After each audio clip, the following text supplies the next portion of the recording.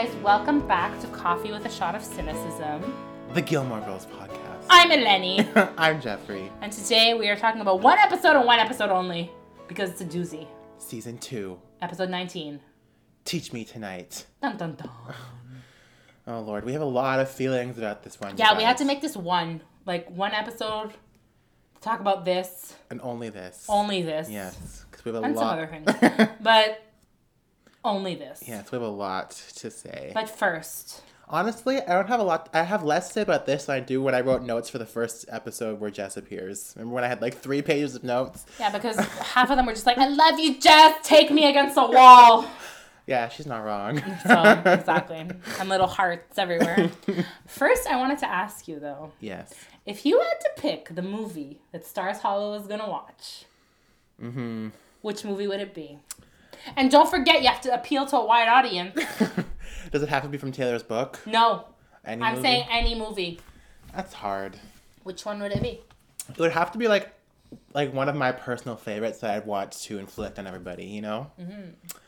Like?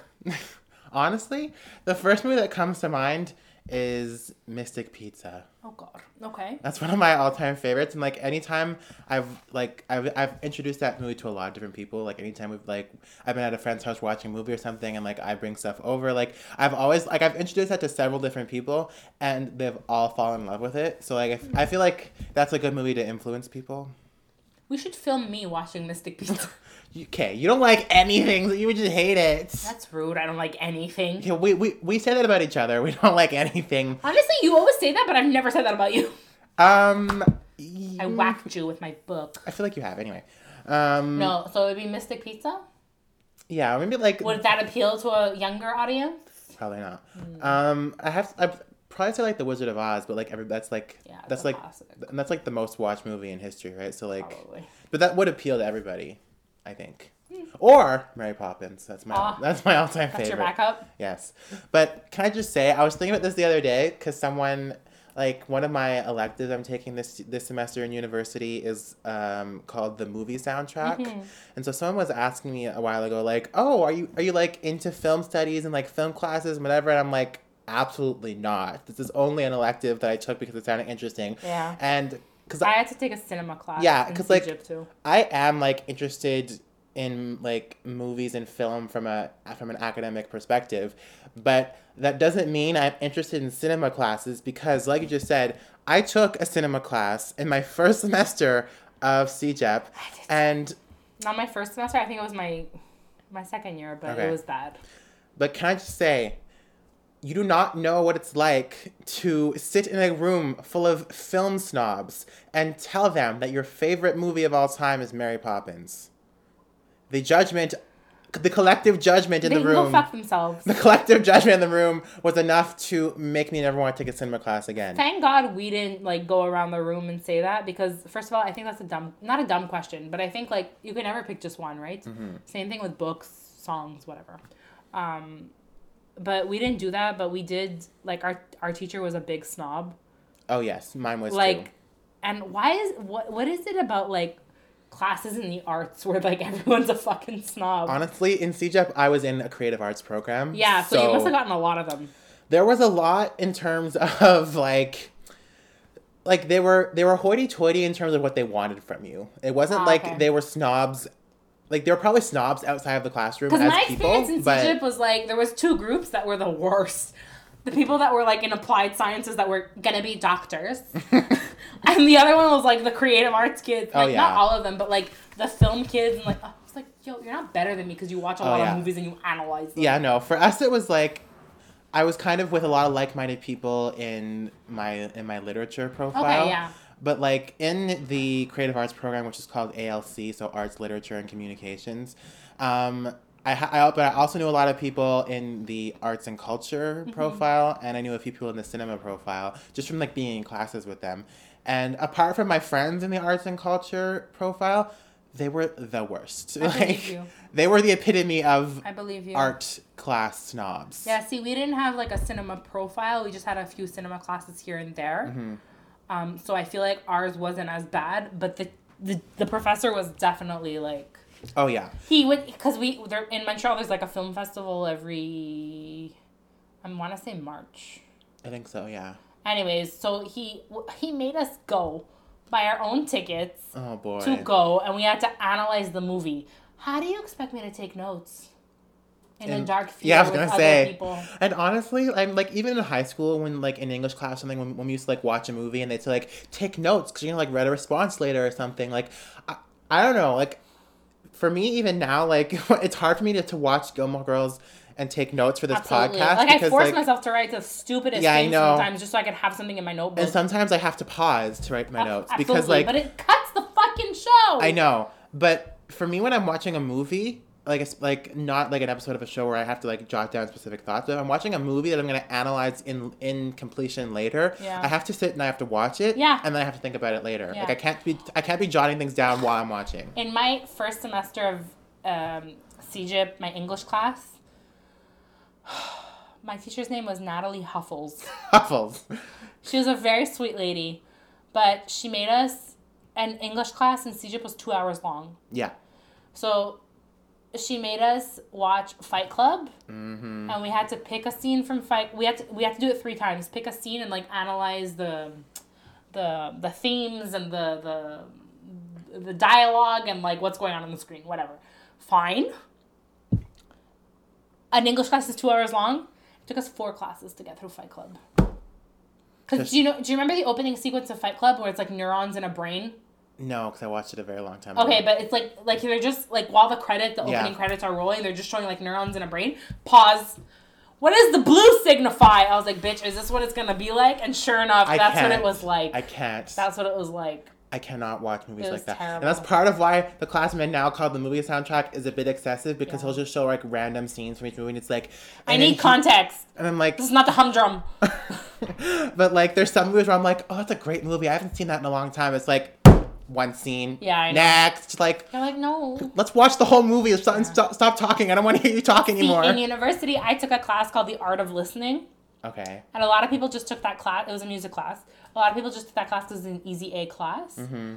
But really, like, you really have to work for that A, I found. Yeah. Because he would play, like, part of the exam was he would play snippets of music. Mm-hmm. And he's like, go. Like, who composed this? Is it a fucking up-tempo? Like, it was a bunch of shit. And I was like, damn, I got an A. But I mean, like, it was, I can't, things like that, like, where you cut things short and, like, you make me, I can't. I don't know. Yeah. No. 4 classes. 4 2-hour classes to get through fucking Fight Club. No. I cannot, and especially in an English class where like everyone is encouraged to have an opinion and to, like your opinion doesn't matter, Susan. Like in your own like analytical opinion, like I don't miss that about college and CGIP. Oh, anyway. I get it. But I think my top 3 for the Stars Hollow Movie Festival would be either Mary Poppins, Mystic Pizza, or The Wizard of Oz. What are your picks? I was thinking I would pick something from Pixar. Okay. Because, you know, like, they appeal to young kids, but also they're fucking good, and, like, they also have, like, adult jokes. Yeah. Nobody's ever like, for a family, yeah, I guess it's like a family day in the town square. I would pick, like, Inside Out or something. Yeah. Like a Disney or Pixar. The new one coming out soon. What's it called? I don't know. The one where they bring his father back with magic? Oh, yeah. I feel like I'm going to cry a bunch. I don't remember what's it called. I don't remember what it's called. It's coming out Monday? No movie's coming out Monday. No, it's like advanced screening on the 2nd. Okay, I don't remember. It's coming out on the 5th. Anyway, I know what you're talking about. Yeah, I don't know, but We're looking it up. I want to watch it. Pixar movie about feelings. No, it's called Inside Out. Yeah. No, but I think I would pick something just like that or Nemo. Nemo's always Onward. Yes, it's called. Onward, yes. I feel like I'm gonna cry like a bitch. Funny story. I always watch Pixar movies alone. Because nobody ever wants to come to the theater with me. Oh, really? And I can never drag, like, my nieces are too young. Yeah. My niece is too young for me to, like, just drag her to the theater. And it's always, like, me in a corner and, like, 87,000 kids. Yeah. And it's like, and the kids are like, Mommy, I want popcorn. I'm like, bitch, if you ruin this for me. Anyways. There's even like a meme, you know, like when a sequel to an old Pixar movie comes out. Like when I know, like when Incredibles 2 came out. Everyone was like, if a child talks, I'm like, okay, the movie is for children. Yeah, but you know what? Fuck you, because the movie came out in 2004, the first one. They weren't alive. They weren't alive, and I was a child. Well, I was 12. But did you see the first Incredibles in the theater? No, but I saw it like not soon after when it came out on DVD. Like I had it. Yeah. So when the second one wasn't that good, by the way. When the second one, okay. It was just okay. It was just okay. Yeah, it wasn't like up to Pixar standards. Yeah. You know when I saw it in theaters and I fucking cried like a bitch? Inside Out. That too. But you know what else I saw? What? Up. Oh, yes. How does a movie have me crying within 15 minutes? I don't think anybody... If you didn't cry it Up, like... I don't know what to say. Yeah, Up was devastating for me. You cried? I cried a lot. And then I understood why he was so grumpy. I'd probably cry now. I was really young when it came out, so... Like, How old were you when it came out? 11. So, like... God, time flies. Yeah. So, no, it was like, it was sad, but I feel like What was that animal? Was it a rooster? A chicken? A peacock? It was a dog. No, I know Doug the dog who can talk. The animal that they were chasing. It was peacock. Peacock. I think so. Anyways. It's been a very long time. Whatever, that movie destroyed me. I feel like I don't even like kids. I would definitely cry now. Yeah. When I was 11, it was that scene where she's lying in a hospital bed, and like he sends her the balloon, and she just like delicately touches his cheek. I know. And then he's just in alone with her coffin. How dare you, Pixar? I feel like I would definitely cry now because when I was like, I feel like You're heartless as a baby. I'm joking. I've just like gone through enough like trauma and emotional difficulty now where it's like everything makes me cry. No. Anytime you need a good cry, Up is for you. Yes. Inside Out was also fucking sad when Bing Bong fucking disappears. So are these movies you're gonna show for the families in? I mean, the kids love them, and the adults will be like, "No, why did she die?" You know. All right. So in conclusion, please attend Eleni's Sad Family Film Festival. It's always cathartic, okay, to cry. Okay. With your kids in the park. In the park, yeah. Just in the middle of the town square. You know what I always wanted to know? How do they charge for that? In Stars Hollow? Yeah. Because technically you could see the screen from Luke's. Yeah. So Luke could literally just sit in there and be like, I'm watching this movie, bitches. Also, it's The Yearling. Nobody wants to watch it. Have you ever watched The Yearling? No. I've never even heard of it until I saw this for the first time. Terrible. But I feel like Taylor should have mentioned earlier that the movie Yeah, no shit. That the movie had to be chosen from a specific list. Taylor knew what he was doing. He was trying to give her fun just to yank it out of her hands. He's a fascist. Because he was like so bitter about it in the beginning. Then it's like, oh well, looky here. Okay, so you want me to read you The Yearling? What year is it? 1946. Based on the novel by Marjorie Kinnan Rawlings, this drama focuses on the family of Civil War veteran Penny Baxter. Oh Jesus. Who lives and works on an... Oh my God, I can't breathe. Who lives and works on a farm in Florida with his wife, Ori. Ori. And their son, Jody. The only surviving child of the family, Jody longs for companionship and unexpectedly finds it in the form of an orphaned fawn. Oh God. They made 2.5 hours of movie on this? While Penny is supportive of his son's four-legged friend, Ori is not, leading to heartbreak and conflict. Oh, well, I can see why Taylor thinks it's like the perfect family movie then, but it's like overkill. You made 2.5 hours with this kid with this deer. Oh my God, that's like the epitome of... It has 100% of Rotten Tomatoes? Who are you people on crack? That's like, that movie poster is the epitome of like... What about this one? Of like 40s, 50s family. What about this one? It's like... Oh my God. The ultimate 40s Are there any reviews? I want to read reviews. Film. One of the reviews, in spite of obvious scenes of boy and growing deer running against a rosy skyline, the relationship is handled with tenderness and taste. Yo, Donald J. Levitt, who is the man who wrote this, is on crack. He's on crack. I'm sorry.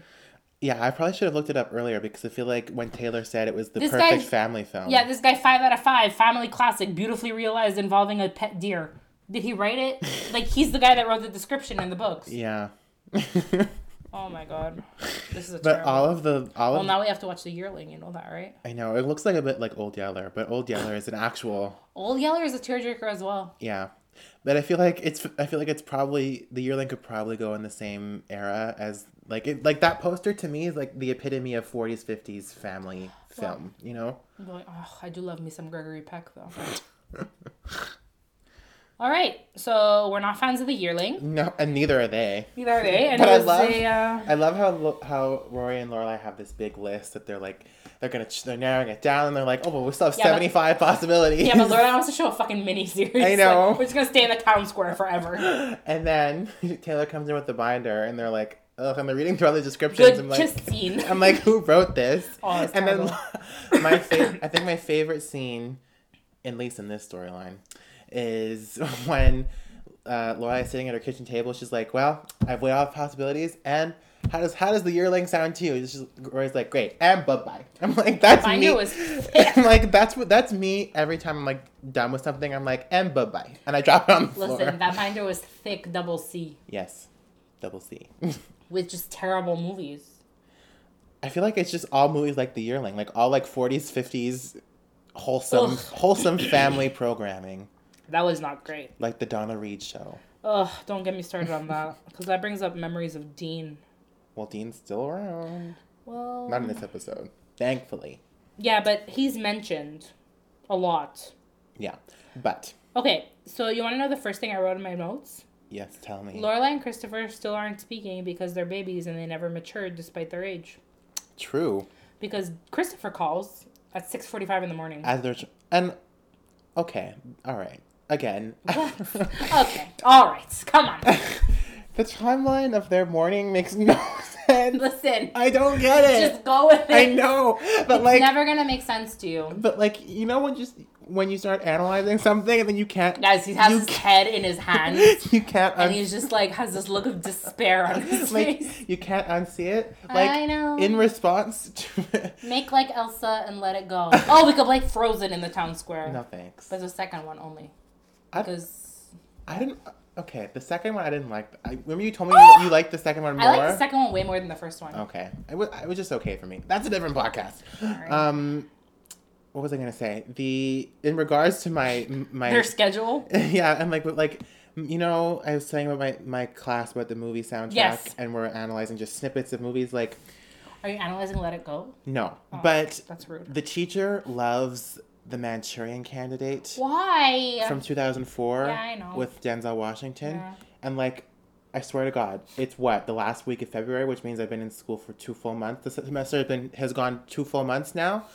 Every single class, he has used The Manchurian Candidate as an example. And I'm like, I am never watching this movie. I think I've seen a bit of it once. I'm never watching it now because it's completely ruined. Like, well, yeah, I think that's the problem that you have with that class too, right? Yeah. Is that you watch so many snippets that you're like, oh, fuck it, now I don't watch the movie because... And like, he'll literally use like scenes of like political drama with Meryl Streep, and he'll like he has his little keyboard in class, and he'll like go boom boom boom, and he's like imitating the sounds. I'm like, this is so interesting, isn't it? Can I audit your class? Please. When is it? It's on Mondays. What time? 3 to 5:30. I can do that. Please come. We're going to have a whole podcast episode just when I'm going to be taking notes furiously. And the professor's going to be like, oh, this girl's going to pass all the exams. And joke's on you, sir. It's just for a podcast. You should come. Oh, I want to come now. You'll hate it. You'll want to tear your hair out. Oh. You'll have your face in your hands like I do. With the look of despair. But you know what I mean? I've analyzed enough episodes of this show now where it's like, their morning commute makes no sense. And I'm like, I can't unsee that. You know? Push through. I am. Because we have another 5 years. I find the routine is more problematic when we get to the college years. Really? I find because maybe it's just the way the show is filmed where they skip from scene to scene that I'm just like, but you were just and then you were I never know what the fuck is happening. But that's Gilmore Girls in a nutshell. I know, but we still love it. Anyway. So Jess and Lane banter in this episode. Yes. It's the only time in the whole series where we see Jess and Lane banter. Yes. And I think there's a post on one of the Gilmore Girls fan pages that we follow on Instagram where they posted, it might be, don't quote me on this, I'm probably wrong, but it might be from the Gilmore Girls Confess page where they post confessions, quote unquote, from different fans. Some of them are not confessions, guys. Clear that shit up. Let's clear it up. I think one of them, but I think it was from that page, one of them said they wished that Jess and Lane had more scenes together. I wish so too. I think so too. I would have liked to see it. There was nice But like the thing was, Jess never went to school, and that was the problem. That was the issue. But even when Rory and Jess were dating, they never interacted. No, because unfortunately, the brief period where Jess and Rory are actually together, there's it's very brief because like so much other drama's going on. That, but you know what I realized the other day when I was thinking of? I was like, we waited so long for them to get together, and when they do eventually get together, it's not that many episodes that they're together. It's like I was gonna say une dizaine, but no. It's any like, French listeners understand. It's like 10, like a handful of episodes, 10 or 12, something like that. It's very sad. I know. But then it gives you more time to fantasize about him. I know. It's like, I know. Every time he walks Staring wistfully. Every time he walks in, I'm like, just stay for a bit longer. Anyways. I think what makes Jess so easy to sympathize. Do you find him easy to sympathize with in this episode? Yes and no. Okay, but I fuck you. So I think part of what makes Jess so easy to sympathize with is that, and I think I said this last week, the only person who really roots for him other than Luke, like Luke roots for him, but less so than Rory. I feel like Rory's the only person who roots for him. At this point. Yes and no. No? Okay. We should call this episode Yes and No. Tell me. Yes, Rory roots for him, but Luke is also there for him. He's there, yeah. And maybe Luke is not the easiest person to communicate with, clearly. But he tries. And you can see that he wants what's best for him, right? He's also a man. Like, it's a very, like... He says as a man. This episode just makes me sad because, like, I think this is one of the only times we get a glimpse into how, like, off the path Jess has been thrown in terms of, like, yeah, okay, he's a slacker, but it's, like, it's like, a good example of how much, parents and a school system can just screw up a kid and toss them aside, you know? But... It's a cliche, but, like... No, I know. But I think the problem also is, like, Luke really wants him to do well. Mm-hmm. And the problem is that, because when you realize why Jess is not doing well in school, mm-hmm. You kind of like, oh, I get it. Because Jess tells Rory he doesn't see himself going to college. Yeah. So it's all just a waste of time. Mm-hmm. Like, he can never express that to Luke, right? No. Because Luke is going to be like, you want to go to college, you're going to go... Like, it's different. So when you say, like, Rory is the only one rooting for him, I don't think that's necessarily true. I think it's different ways of... Jess just expresses himself differently with both of them, you know? Because Luke just sees it as he's a slacker, whereas he actually gives Rory an explanation. Mm-hmm. And I think when they're in the car, when they're... So... best scene of the whole season, by the way. So I think we're jumping ahead, but so. So Courtney, what about you? I've lost my train of thought now. Thanks to that car.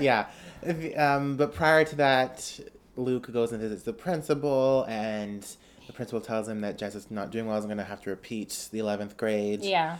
And so Luke asks Rory if she'd be willing to tutor him and pretty much everything. And even in that scene, like Rory says, you know, Jess is really smart. He could pass any of these classes. And then Luke agrees with that. It's like, it's not that he can't pass it. It's more like an issue with the proximity to the class. Like he's not going to the class. Yeah.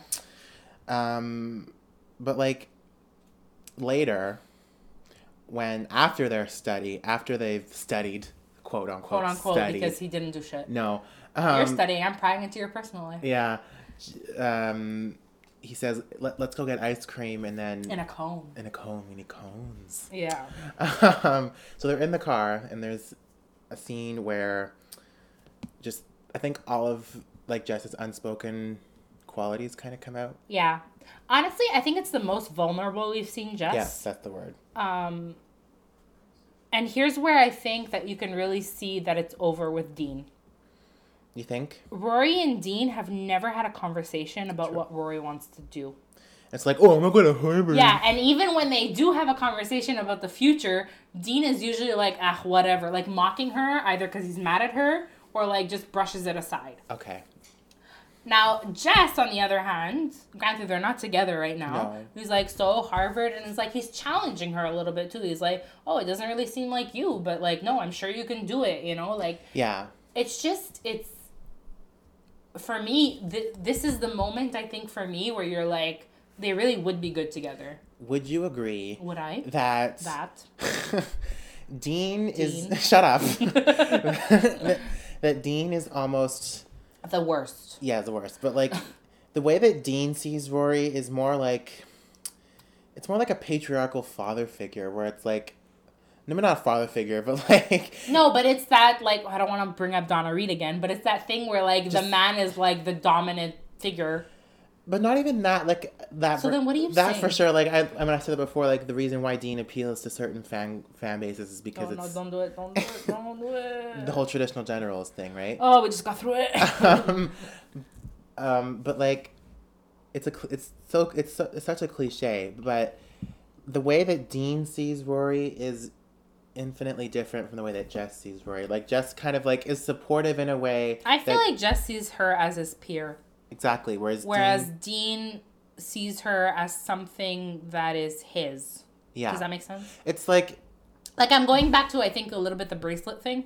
Yeah. We're talking about, it's my bracelet on your wrist, you're mine, like, you know what I mean? No, like, it seems like Rory and Dean's relationship was very based in, like, Andy Hardy politics, shall we say, where it's like, good old time in the backyard musical in 1937. I thought you were gonna say in the backseat. I was like, whoa. No, good old time. Whoa. That's what those Andy Hardy movies were called. They were backyard musicals. Yeah. So it's like good old Andy Hardy in the backyard from 1937. Like that's the structure of their relationship. Mm-hmm. Whereas like just as a character, as a person, as the love of my life. That as a potential suitor for Rory, it's just like What century were you just transported to?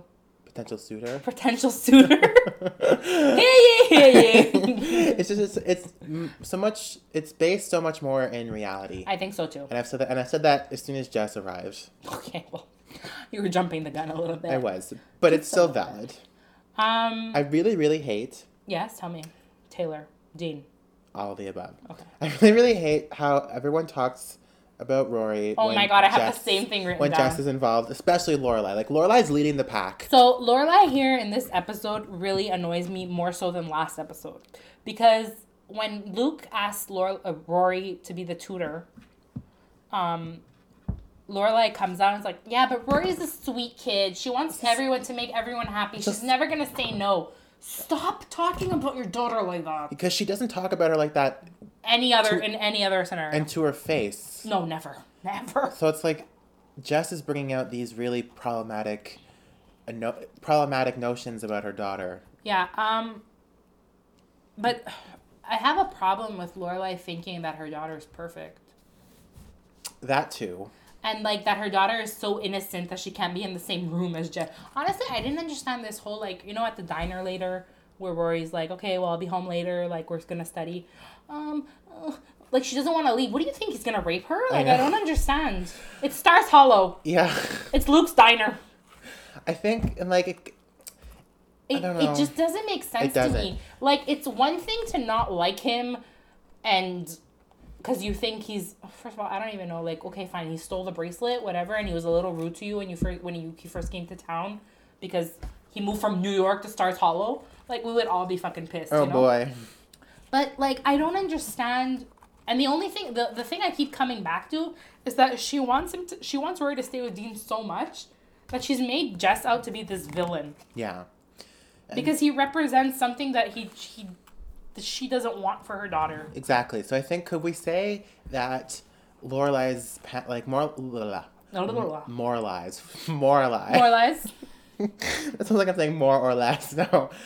Could we say that Lorelai's moral panic / anxiety surrounding Jess and Rory is, like, just another representation of the grand irony that is Gilmore Girls? Yeah. Because it's, like, the whole premise is that Lorelai had to, you know, return to her parents' world that she had spent so long running away from, and until the end of season 5, the whole panic in the back of her head is that her daughter will want to join the world that she ran away from. Which, let's be honest, that's always in the back of her head, and so I feel like I feel like this represents the deep conflict that, like, the deep inner conflict that Lorelai has. I think for Lorelai, it's all about losing her daughter. Yeah. And losing meaning, I use this quote unquote losing, like losing her daughter to her parents' world is one part, like you said, and losing her daughter to like the bad boy. Yeah. Like, I think she thinks if she hangs out with Jess, she's not gonna wanna, like, she's gonna be more rebellious. Maybe. And up until then, she's had a really good kid who's never done anything bad, and like she sees Jess kind of bringing that out in her. And it's still problematic when she like stands with Dean, looking at him in the diner window. She's like, Rory would never lie. Rory's perfect. Rory's a teenager. Rory is lying all the time. Like, leave her the space to grow and learn. Like, no, she won't. That just brings up the whole thing. She's too up in her business. That just brings up the whole thing we talked about a few weeks ago with that episode, where it was like, you're holding a young person to such a high standard at such a young age. Yeah, it's unrealistic standards for your child. And it like sets the stage for them to fall down so much harder later. Yeah.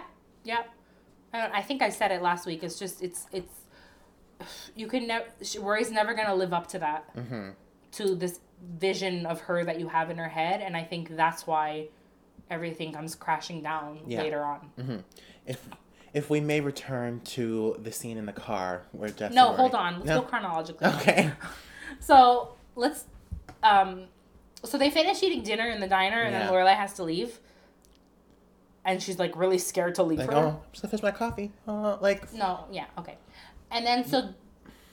Rory tells Lorelai, if Dean calls, just tell him I'm at Lane's. Red flag. Number 1. Number 2, Lorelai is like, oh, now I have to lie to Dean? Okay, so you'll lie for Dean, but you won't lie to Dean. True. That's why I was saying last week, because last week I had already watched this episode. Whose side are you on? Whose side are you on for real? Doesn't make sense. Because last week Dean asked you not to tell Rory that you guys had this conversation. And you're like, oh yeah, no problem. No. You still haven't told her. Your daughter is asking you. That's why I say, even if it's right or wrong, like, whose side are you on? Yeah. You know? She's too busy being a... And again, it's a missed opportunity to have a conversation with your daughter saying, like, yo, do you love him or don't you? Are you going to be together or don't you? You want to be with Jess? Be with Jess. Like, it's just, no. Like, I can't speak. She's too caught up in playing the double agent, the middleman. Like, it's... Yeah, but it's going to bite her in the ass. Yeah. You know what I mean? Like, I mean, it does. We know for a fact it does. I was trying not to be like, spoilies. Spoilies. But no, it's too much for me. Let's rename the podcast Spoilies. No. You're willing to lie for your daughter's boyfriend, but you won't lie to him. You won't lie to him for your daughter. And it brings up the question, which is more problematic? Which do you think is worse? I think... But I don't think I've been hiding the fact that I think it's bad that they always have conversations without Rory behind her back. Yeah. And they, like, don't tell her about them. I don't think that's right either, but my issue is that Lorelai... You think it's worse that Rory's asking Lorelai to lie? No. I think it's... No. Okay. This is a very overwhelming episode. You asked me! No. Do you... what shall I say? This is like... It's never something you want to hear on a podcast. No. What shall we say? I'm so flustered now. I think the issue with Rory asking Lorelai to lie is not that she's like... It's not that she's asking Lorelai to do that. It's more so that she's kidding herself that Rory and Dean are over. Or like that the relationship is Rory, you mean? Yeah, it's like... Yeah. It's... No, I understand what you're saying. It's like Rory asking her mother to lie for her is like, you're just pretending that everything's okay. Like, it's normal to ask your mother to lie for you. Yeah, like when you never would have done this before. Yeah, no, my issue is that Rory is kidding herself in terms of her feelings, and like the feeling is like she's not really into Dean anymore, and is kind of falling for Jess. You know what? I don't know if I said this last week, but I think the problem is also that Rory is so reluctant to admit to herself that she doesn't like Dean anymore because of her mother's reactions, I think. Yeah. I think if Lorelai was more on her side a little bit and had these conversations with her that she should be having, I think she would be much more open to the fact that she would listen to herself a little bit more, you know? Mm-hmm. Funny, I just thought of something. So remember how last week we were talking about Michelle's mother and their Giselle. Yes, and their Gigi. and their relationship. So it's interesting how that like Lorelai and Rory have this, iconic dynamic as mother daughter, whatever. Mm-hmm. But any fan of the show will tell you that it's problematic because it's not good to be best friends with your child. Yeah, for sure. So it's interesting how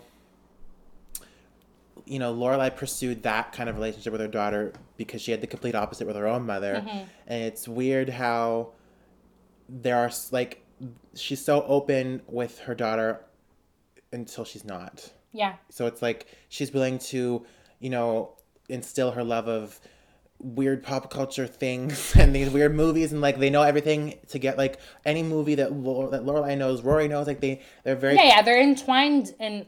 I think what you're trying to say, and correct me if I'm wrong, they're entwined in much more superficial ways, like pop culture and like. Yeah, I'm that like they're entwined in those superficial ways. They're entwined. Did you say boobala? They're entwined in those superficial ways. Yes. But they're also entwined as mother daughter, as talking about their feelings and everything, but because Lorelai had her so young and is still herself very emotionally immature, mm-hmm. Lorelai can only go so far with discussing certain subjects with her daughter. Yeah. And she'd rather continue cultivating this quote unquote superficial relationship, even though it's not like I don't know if that's the right word, but she'd rather in certain scenarios it is the right word. Yeah, though. She'd rather continue cultivating that kind of relationship, which is easy. We don't have to confront ourselves or our feelings. She'd rather have that kind of dynamic, which they do forever. Yeah. But that's why when it comes to conflict, that's why the show is so conflicted with conflict because Oh, we're writing that down because. They're so good with one dynamic that it sets the stage for them to fall down and fail at the other kind of conflict. Well said. Anything else you want to add? She's writing down conflict. What did I say? Conflicted with conflict. New podcast title, you guys. No, stop suggesting new podcast titles. Spoilies. Anyway, that's my attempt to be deep. I'm just thinking about it critically. No, but I think the fact that, like, look, Lorelai doesn't know how to communicate either, right? Yeah. But I think she also prides herself on being able to talk to her daughter about anything. Exactly. So that's what I'm saying. But it's very hard for her to talk to her about certain things. Yeah. So like it does. The relationship does go beyond these superficial elements because she says, "I'm the cool mom who will talk to her kid about anything," but to a fault. Exactly. And it only goes so far. But she's also instilled that in her daughter because Rory is really unwilling to talk to her too. Exactly. And then, so remember in the first season when she's like, I don't want to raise a kid who can't say I love you. You already did. You did. And you failed as a parent. And you're continuing to raise a kid who's going to have... No, I'm kidding. No, but at this point, she's still continuing to raise a kid who's going to have issues later on because of this dynamic. Yeah, no, with for another. sure. It definitely becomes more problematic as the season goes on. As the show goes on, I mean. Yes. What else did I wanted to say? Is the word that I, can we, like, when they're in the car and they go get ice cream, mm-hmm. How fucking far is this ice cream shop? They're going like 50 miles an hour in a straight line. I know. In Stars Hollow. Where is this ice cream shop, Jeffrey? I feel like there's a lot of different places that are just a little outside of Stars Hollow because there's so many places they talk about that we don't see. So I feel like Stars Hollow is like this little store. Like Woodbury, what they talk about all the time. But there's like, I feel like that's a reality with a lot of small towns where it's like there's a lot of things that are nearby but not in our town. You know what? Now that I realize, yeah, when I was living in Campbellton, for ice cream, we went 20 minutes away. See? Or what was the place that you took me to for... Mammy Yo-Yo. Mammy Yo-Yo is on the Quebec side. Yes, so we had to drive over a bridge. I lived right on the water on the New Brunswick side, and you drove right over the bridge, and you were in the Quebec side, an hour behind. Yeah. And we go poutine at Mammy Yo-Yo. It was damn good, though. That time change screwed me up so much. It was like, I come into New Brunswick, oh, it's this time. Okay, now we're going back into Quebec, so go back an hour. Have you never traveled before? Literally never. I'd never gone between time zones before. Oh, really? Never. Oh, that's fine. It's just an hour. Relax. Yeah. But, yeah, so now that I think about it, yeah, we still have to go 25 minutes for, like, this bomb ice cream. It was exactly. good. It was damn good ice cream, though. So they probably just, like, drove a little bit out of Stars Hollow. You're fucking driving so goddamn fast. Where is this ice cream shop? Okay, so the car scene. Yes. Go forth. He has feelings, you guys. I do. Always and forever. Always and forever, Lara Jean. Yes, coming soon to Netflix. I don't know when. Sometime. Are they filming yet? There's a third movie coming. So okay, sorry. Not only do I feel like the introverted smart girl tutoring the smooth talking slacker, like that's obviously like cliche. That's a heavily used trope. Yes. So I feel like it works here because I feel like they did it well. They did it well, and they did it well because he's not actually a slacker, and we know that he's smart. We've seen him have intellectual conversations before. Yeah, so that's why it works. So I think we're all like, this is ridiculous. Nobody needs to be tutoring anybody. But like in that car scene in particular, Rory like probes him more than she has before. Can I say? No. Don't say probes.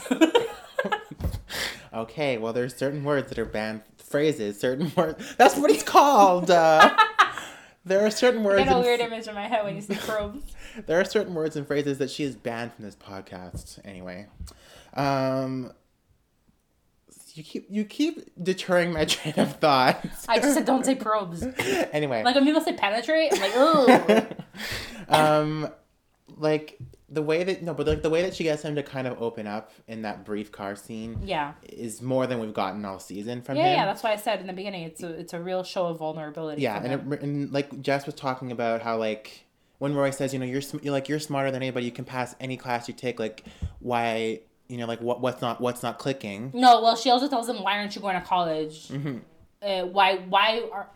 Or whatever, and she's like, ask Luke, ask principal, or ask my mother, like, yeah, and that to me, it's insight that we don't have usually. Yeah, and but that to me just shows the like other, especially as a kid, like how other people see you and how other people speak of you, talk to you, like that influences your sense of self. But that's why I think it's so problematic that Lorelai keeps like saying these things about Rory. Unrealistic expectations. That's she does. It.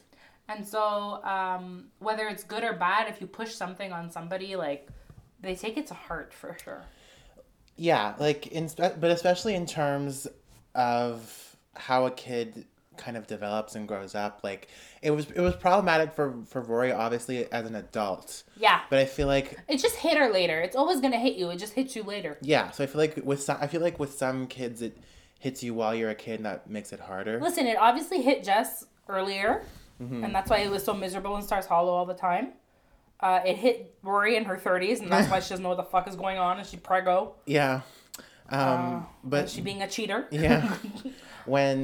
Just like when Jess was talking about, how, I can ask the principal, ask my mom, ask Luke, like ask other people how they see me. Don't no one asks me how I feel. It's like when when in the episode where she's the only one asking. Yeah, because in the episode where he and Liv were looking for a new apartment, he's like, hey, nobody asked me if I want to move to Stars Hollow, but I'm here.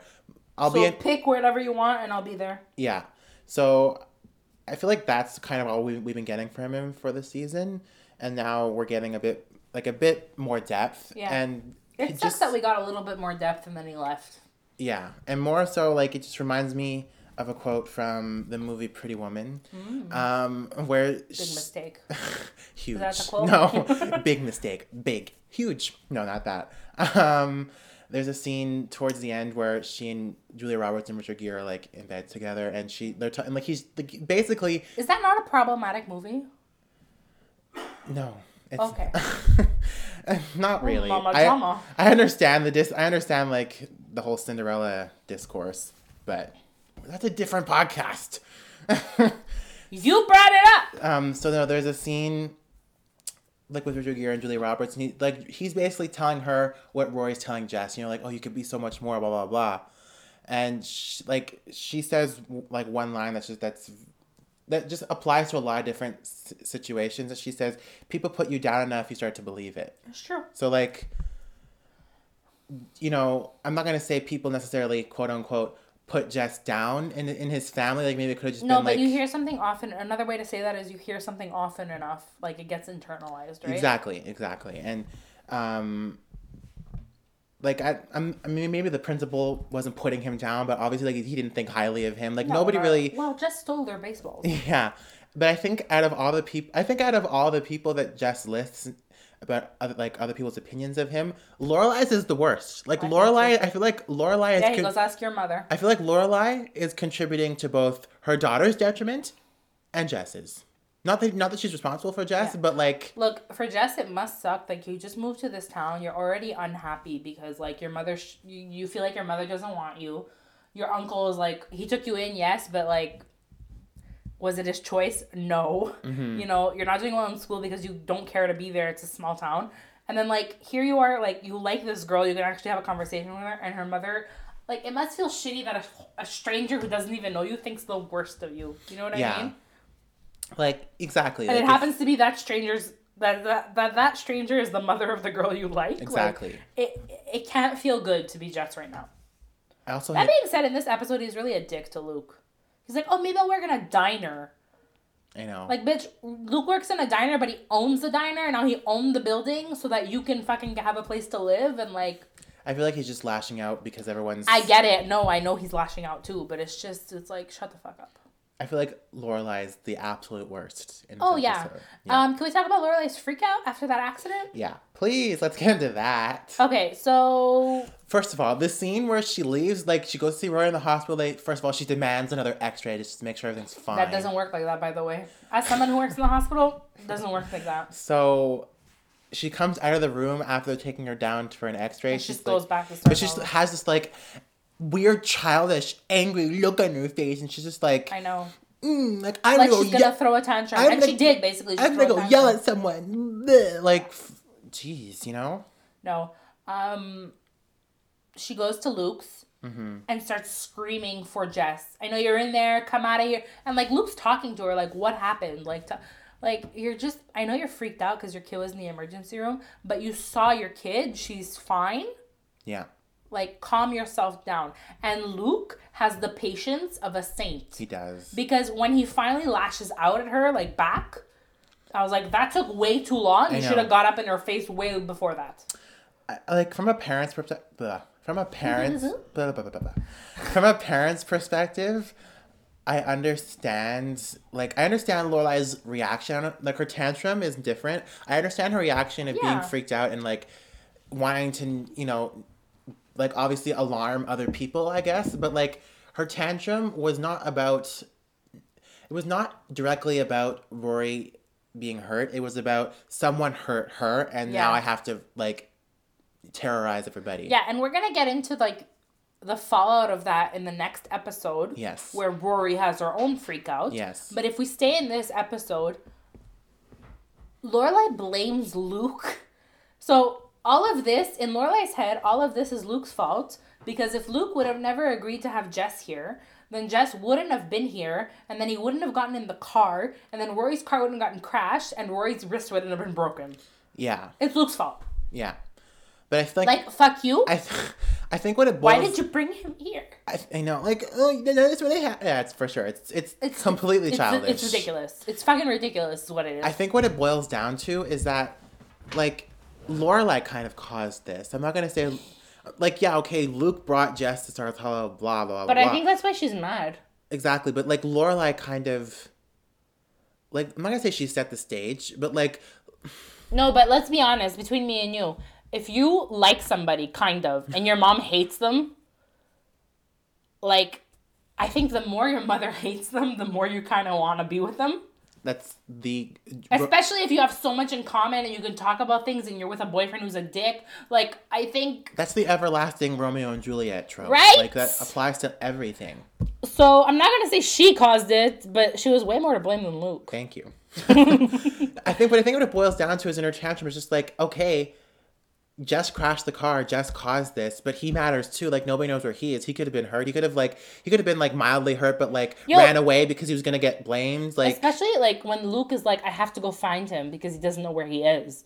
Like you should have realized at that point. You know where your kid is, and he says it to her. At least you know where Rory is. I have to go find Jess. He could be hurt. And if that comes into your screaming time, that's just too damn bad. Go to hell.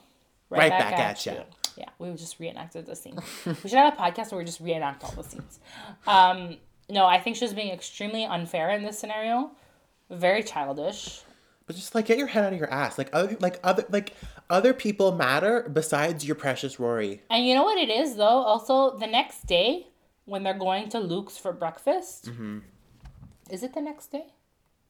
No. No, the next episode when they're going to Luke's for breakfast. I'm just gonna spoilies. But like, it just ties into how selfish she is and she doesn't think. She's like, it'll be fine. We'll make up. I'll say something charming. I'm like, oh, I fucking hate you. I know, exactly. I fucking hate you. But we're not going to get into that right now. No, because we have a lot more to discuss. We have more to discuss because somebody else is here. That's us shuddering. Before we get into that, what would the reaction have been if Rory was driving? I know we're gonna get into that in next week, but like it's still. What would the reaction have been if Dean was driving? I know, and Rory asked all these questions later. But like, I feel like if Rory had been driving with Jess, it still would have been Jess's fault. It still would have been Jess's fault because Rory would have said, "Well, we wanted to go get ice cream." Oh, his idea was to go get ice cream. Yeah. Who wanted to go get ice cream? Oh, he was distracting you while you were driving. Like, yeah, exactly. Anyway, a demon named Christopher shows up. The worst Pokemon ever. And so obviously, having him in the beginning of the episode was foreshadowing and like setting the stage for him to come back and just be there. Be gross. Like he shows up and he acts like he gives a damn and like once again has always been around. It's like you haven't. And he's like, I just want to talk to the doctor. That's okay. And like blah blah blah. Like go to hell. I'm gonna rip his head off his body. Oh, shut up. I mean, like dead meat, whatever his name is. Like other people matter besides your precious fucking Rory. Yeah, I don't think parents see it that way though. I know they don't. And these childish parents definitely don't. But it's like, stop holding your daughter to such a high standard. Especially since you don't even know your daughter because you haven't been here. Thank you. I really want to jump ahead to like, when is it, season 3-ish and 4, where Roy just like bitter and hates her father. Yeah.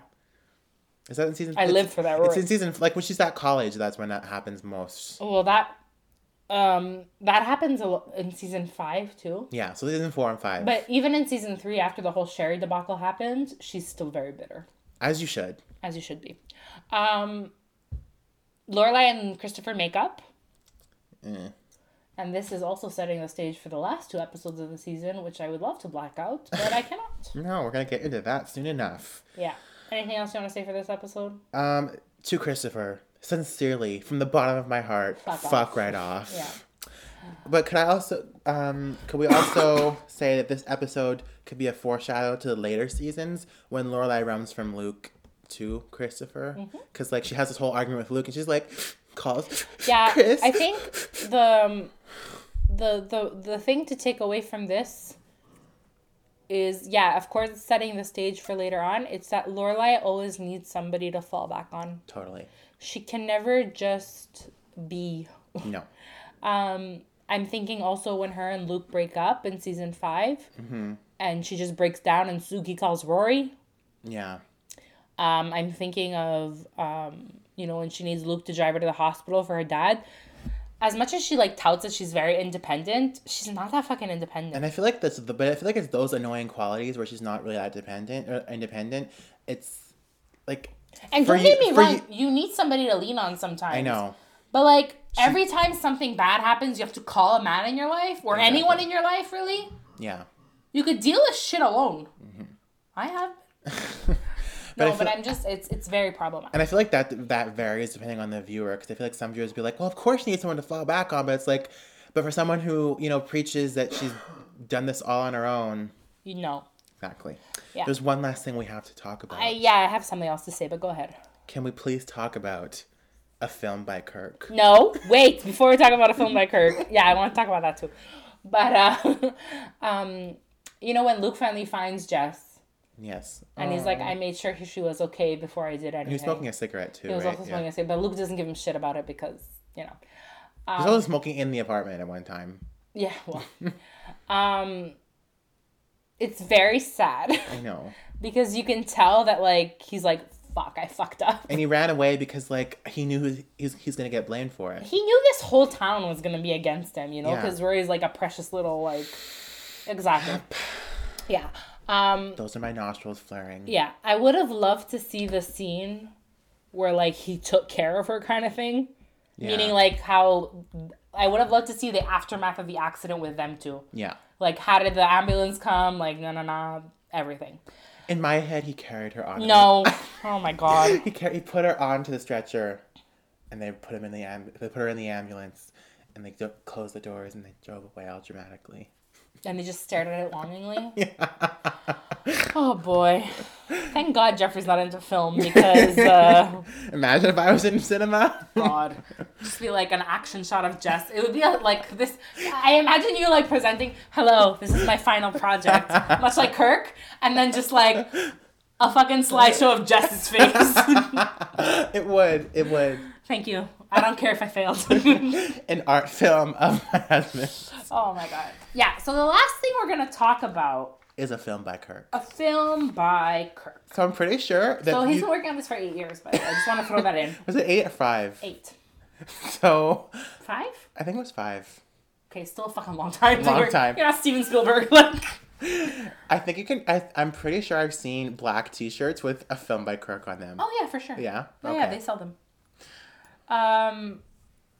This deserves an Oscar, in my opinion. Right? But also, I'd like to know how he coerced people to act in this. I know. And I use the term act very loosely, by the way.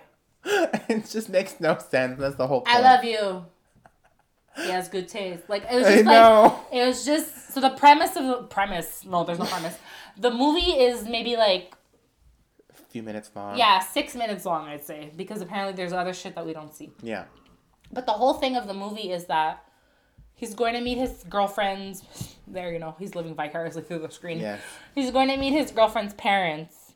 And she's like, oh, my dad's never met anyone. I'm my dad's favorite. And then Kirk is like, he has good taste. I will tell him that. Oh my God. And then the dad opens the door. You coming with my daughter. She's my favorite daughter. You have good taste. Let's eat. Like, it was so... Oh, my God. And that dancing... Dun, dun, dun, I don't have much to offer, but I do have this. And then he just dances, you guys. Very good moves. I like the moves. Is this dance better or worse than the dance that he does in season 6? That's a tough question. Yeah. The evolution of man or something. Yeah, I think they're... No. I think this one's better. Oh, my God. Yeah, so filmed by Kirk. And he raps later on, apparently. We don't see that, I don't know if we can we see the whole thing somewhere?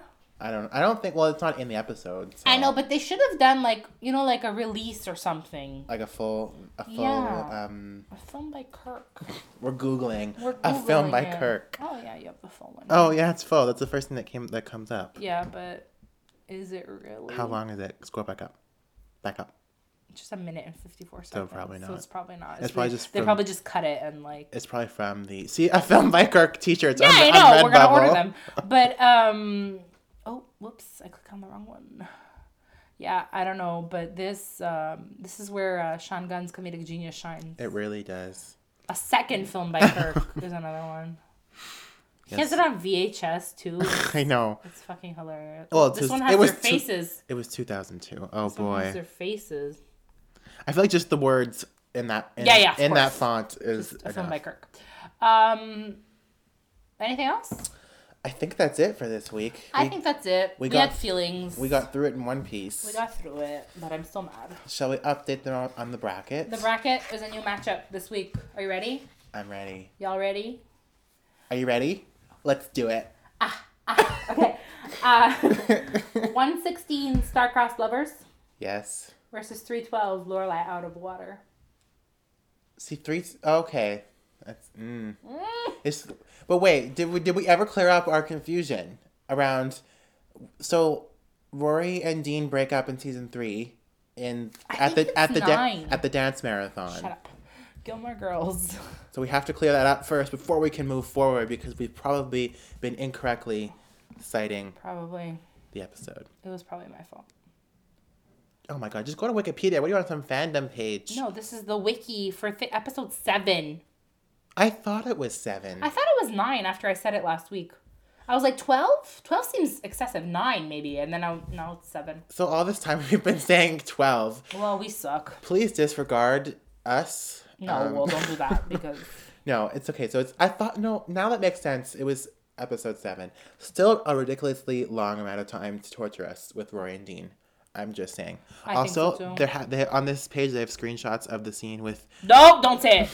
No, don't say it. Anything else? I'm gonna have a lot of feelings about that one. Anything else? I think that's it for this week. Where can they follow us? Gilmore Girls Podcast. On Instagram. And Gilmore Podcast. On the tweeters. And gilmorepodcast@gmail.com for any comments, questions, or shout-outs. Should you feel the need to email us, or you can also message us on the social media platform of your choice. Or fax us. Or fax us. Yes, exactly. And we will see you next week.